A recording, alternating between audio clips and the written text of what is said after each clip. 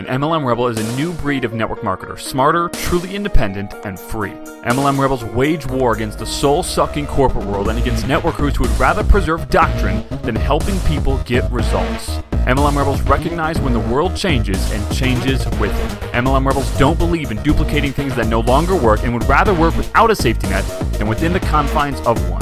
MLM Rebels are only involved in opportunities that give everyone an equal playing field instead of a top-heavy one.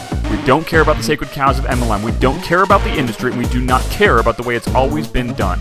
We care about people following their gut. We care about people being able to quit their jobs now. We care about people being with their family instead of their boss every day. We care about people being with their family instead of their team all day. We care about people living free. We believe a truly free networker has multiple streams of income. We believe a truly free networker's creativity isn't shackled by their company's contract. We believe a truly free network marketer actually knows how to market and that they run their business like a real business. MLM Rebels prioritize faith, family, business, sacrifice sacred cows, build their own empires, never rebel against each other, and change the world.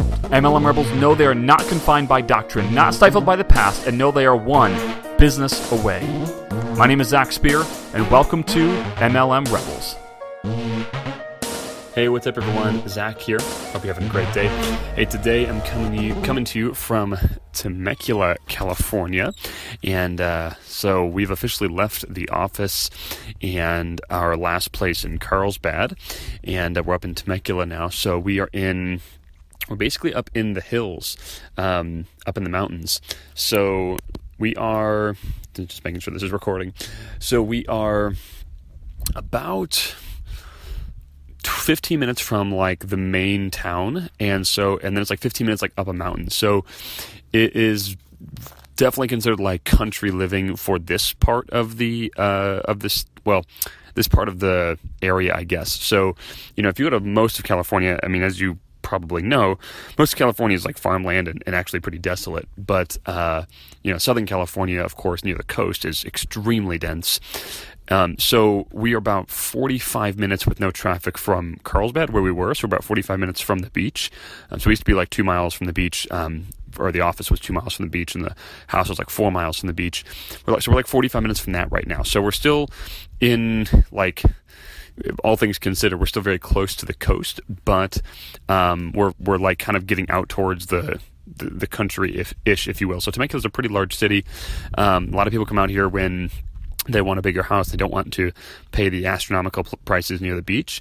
But so there's like a pretty big like city, right? Or the town, very dense. And then if you come up into the mountains, which is where we are, it gets a lot more spacious. So like right now I can see 20 houses, right? I can see them, but none of them are probably less than a 10 to 15 minute walk. I mean, the closest one, like the closest neighbor, you probably get there in 10 minutes walking. But it's like down a hill, up another hill on the same mountain. But on this mountain that we're on right now, I mean, yeah, everything's like all these different houses are separated by hills. Like, so we're on one mountain with these other houses, but like there's these huge gaping valleys that are separating us.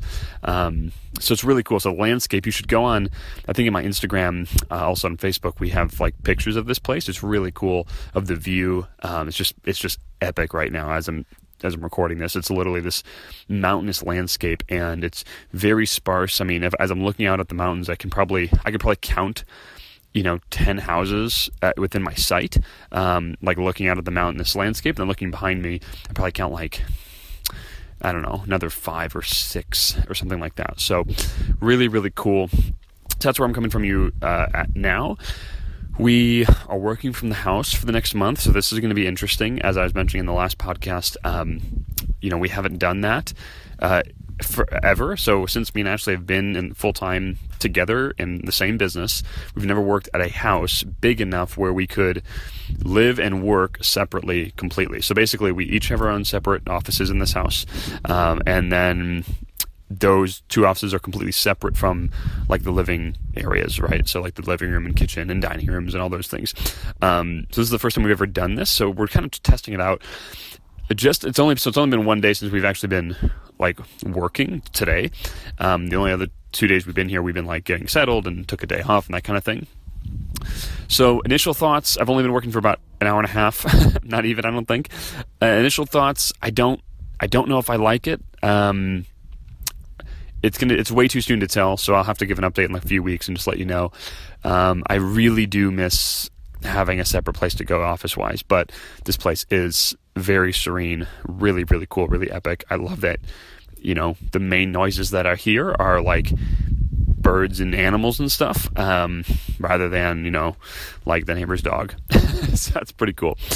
Anyway, well, that was a little update. And today I wanted to share with you about something that we have been working on ourselves, and just something that we're working through, getting better at, and hopefully having victory over, so that you can do the same thing when the time comes. So you've heard me maybe say before that your problems are going to change as you start progressing. So in the beginning, you're just trying to make enough money to survive, right?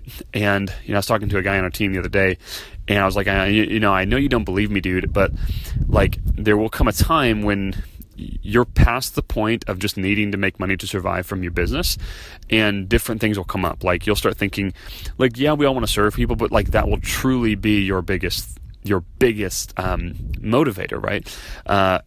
To be honest, like I have a huge passion for serving, but like, I'm excited to get to that point where the only thing I think about is serving people, not like also, getting what we need to get, right? Because we still have to obviously survive, but we can all get to a point, right? At some point in the future where we literally have such abundance that all we focus on is serving. But I was also talking to this guy, like you get to a point where you are past the point where you're trying to survive. So we are past that point where we're trying to survive, or our bills, thank God, are taken care of, and God willing, they'll be continue to be taken care of forever. We live not lavishly, but we live comfortably, and that's really nice, right? And so our focus has changed to how do we impact more people, right? So that's our focus, but in order to do that, that means we have to take on different things like scaling. And scaling can require a whole different mindset. It can also require a big, just stretch, like in comfort and trusting other people. So this is a big thing, and this is actually tough for me. So this has been something that we've been going through, and that we're really making concerted effort to make progress in this area, and it's stretching me for sure. So, I grew up, probably like most of you in a lot of ways, middle class, totally cool with that. Like, I'm very happy with my upbringing. But the business owners that I was surrounded by, if any, so most people I was surrounded by worked a job, but I was fortunate enough to work for a dealership where I had a close relationship with the owner. He was at the time, I thought he was old, but he was a young guy. He was probably, 27, 28, something like that when I started working for him. And, it was him, and, I had like other relationships with like business owners and things. And I knew one big business owner, but I didn't really get to know him ever. So he doesn't really count. So most of the business owners that I was in relationship with, were more of the John Wayne type. Basically, if it's going to get done right, it's going to get done by me type of thing. Right. And, basically, when they would try to scale, they would get burned, their trust would get broken, and they would be like, basically in their own head, like, I knew I should have done it myself. I wanted to get it done right. And that's kind of like, you've probably heard the adage before, like, if you want something done right, do it yourself. That's the adage of most blue-collar workers, and now don't take any offense to that. I used to be one. There's nothing wrong with it. In fact, I think there's a lot of pride to be had in doing manual labor. But so like in mechanic world, which is where I came from, that's basically the mantra, right? If you want something done right, do it yourself. And so that's kind of the mindset that I grew up with, and also that's the mindset that most business owners have. And I remember seeing this specifically in that dealership owner guy. Really, really, really good, like, single business owner. I mean, he had some employees, but overall it was a small business, right? Really, really good at that. And, he had, worked on scaling and stuff. Yeah, of course, people break your trust, and people broke his trust. And, I don't know where he's at today. I'm just thinking back to then. And so I remember him kind of like operating under that similar mindset of, if it's going to be done right, it's going to be done by me. And so he was really, really good at being like the John Wayne of business owners, or the cowboy of business owners. He's amazing getting results for himself and for maybe like one or two other people in his company, in his dealership. But that was kind of where it would end, because, wasn't really able to scale past that. So where we're at in our business, I'm not necessarily talking about RX, although, excuse me, I just dropped the company name that we're part of. Oh my gosh. I try to always keep that on the DL. I'm not going to edit that out though, because I try not to ever edit this stuff so that you can like really feel it from my heart. But anyway, the company that we're a part of is what I usually say, so that you don't ever feel like you're getting pitched by us. But, I'm not necessarily talking about the company that we're a part of, our MLM company, although this is a huge factor in it. I'm talking more about like the MLM Rebels side. So right now we have a series of products that sell really, really well, and they serve people really, really well, and they help tons of people, and it's awesome. But in order to go to the next level, we have to have other people that are part of the sales process outside of what's currently had. And we have to have more people supporting the product, because the way that we support our products is way beyond what most information producers or trainers do. So we have a very, very like robust support structure. And so that means if we want to scale, it's not as simple as just like push the button and just blow it up. Because if we do that, like, we have to support those new clients that come in, and we want to support them well. So we got to make sure that the right people are in place on the back end. So basically where we're at is we're working on bringing on more support people. And these aren't like random people from like other places. These are like really talented marketers. So that means they have to be good. They have to be compensated well, that kind of a thing. We have to come up with a pay structure that works for us and for them. And also incentivizes them to support our clients quickly. And then we are bringing on a whole new sales team. So right now we're, bringing on a sales team. They've got 41 representatives in there. They're all really, really, really good. That's awesome. And the reason that we are choosing them is because they care about people, right? Of course they're good at what they do, but like as far as closing deals, but they don't close people that shouldn't be closed, because that's not right. And they're good at strategizing with people. We call them strategists for a reason. I'm using the word sales just to help you understand what I'm thinking about, but we call them strategists because their goal is not to close people. Their goal is to strategize with people. So it's hard to find people that will do that and look at people from a perspective of how do I help them, not just how do I close them. And so we chose them for these reasons. But that being the case, this is my background. I got burned by a previous sales team or strategic team or whatever you want to say. It was a very painful process. I'll save you the story for now. I think I've told it at one point in the podcast, but we basically got burned by a sales team. We lost. It was in probably one of the hardest seasons of our business financially. And during that time, we were kind of leaning on them to perform, and we were sending them lots and lots of leads and stuff, and they were completely underperforming. In fact, zero performance at all. And it costs us a lot of money to send people or to do that kind of thing. And so my natural reaction is like, oh my gosh, I never want to do that again, right? But I know that in order to serve more people, we have to do that. I could sit here forever and just be comfortable where we're at, or I could try to do that. But the nature of the beast is you're either growing or you're dying. Like, even if I wanted to just say, you know what, I'm comfortable with where we're at in our business right now, and I'll just kind of keep it here. It probably can't stay here. Like, maybe it could for a few more months, maybe it could for a year, but eventually competition could come in and take over. The offer will stop working. I'll have to revamp something. Technology changes and we have to change everything anyway. Like, something will adjust. So you either just let yourself die or you force yourself to grow. And so we feel like we have no option. We must grow. So that's what we're going through right now. It's been an interesting learning curve for me, because I'm needing to trust again. I have to keep on trusting until we find the right partners. And if you read really any business book on scaling, it always talks about having the right people in your business, because that's the key. So it's really just like finding the right people. And the interesting part about finding the right people is it costs money. Like, to go find them. Number one, you have to, and then of course pay for your life as you find them. And then two, to see if they even work. If you hire someone, it costs a lot of money to hire them. Like the sales team that we're testing out. It costs a lot of money to send them enough stuff, like leads. I lost my train of thought. Send them enough leads and applicants to see if they're good, right? It takes, like, we're fronting that bill, like they're not. So going through that, and then even if they don't work out, like, that doesn't mean that we stop. It means that, okay, they didn't work out. Well, now what? Do we try another team of people? Do we try to strategize with our clients a different way? Do we sell in a more automated fashion, right? How do we like this particular product in an automated fashion? What do we do? So anyway, just what we're going through right now. It's been really interesting, a lot of fun. It's been stretching for me. We've got some friends, of course, that do quite well for themselves, and as we've been generating some pretty solid revenue for a little bit here.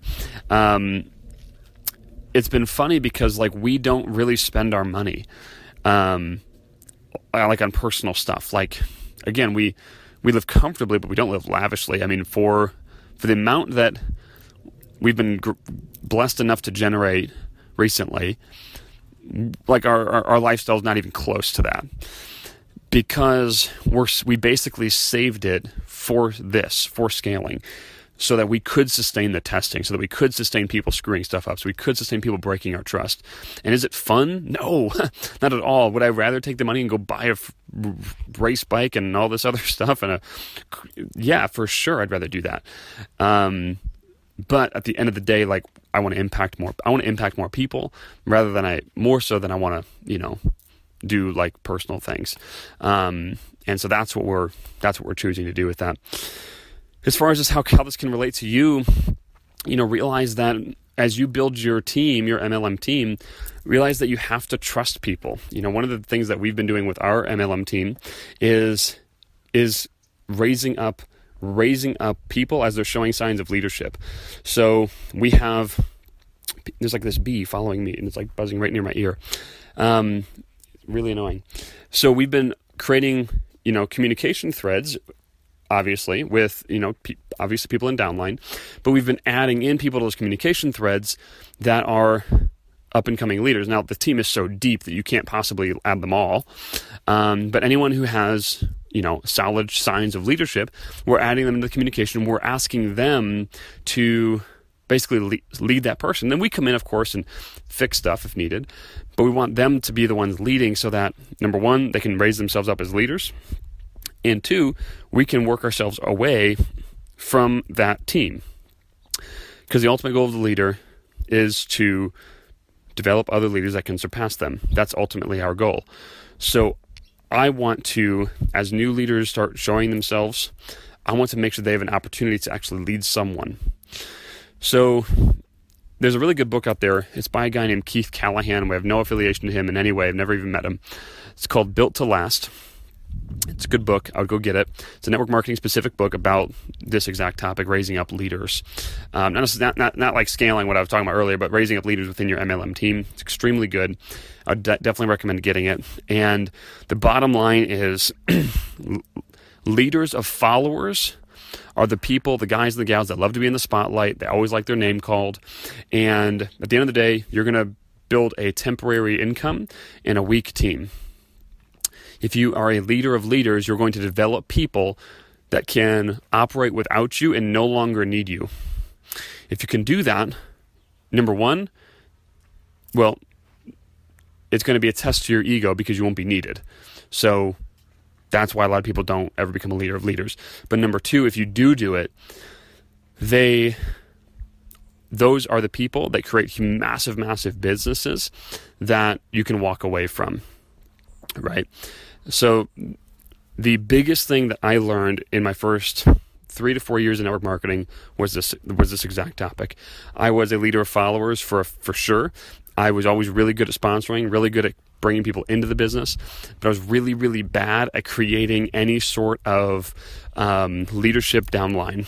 because I had an ego problem. So typically the number one enemy that you have of leadership is ego. The second biggest problem you have is your communication.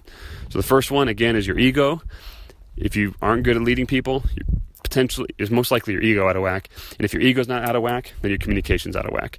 If you put those two things in place, most likely you can be able to lead pretty well. Of course, that takes into assumption that you actually know how to lead. So anyway, hopefully that makes sense. This little bee here will not leave me alone. I hope he follows me into the house so that I can surprise him with a gift called a fly swatter or just a shoe in the face. Anyway, hopefully this all made sense, guys, and appreciate you all listening here today. And if you haven't done so yet, do me a favor, leave a review and a rating down below on the podcast if you're getting some value out of this. And if you haven't read the blueprint yet, I don't know what you're waiting for. Maybe you just have never heard about it before. But the MLM Rebels blueprint is literally the roadmap on how we've created an online automated recruiting system for us and our team. I shock people when I tell them this. I actually forget that it's shocking because we're just so used to it. But like, I haven't personally prospected anyone in years.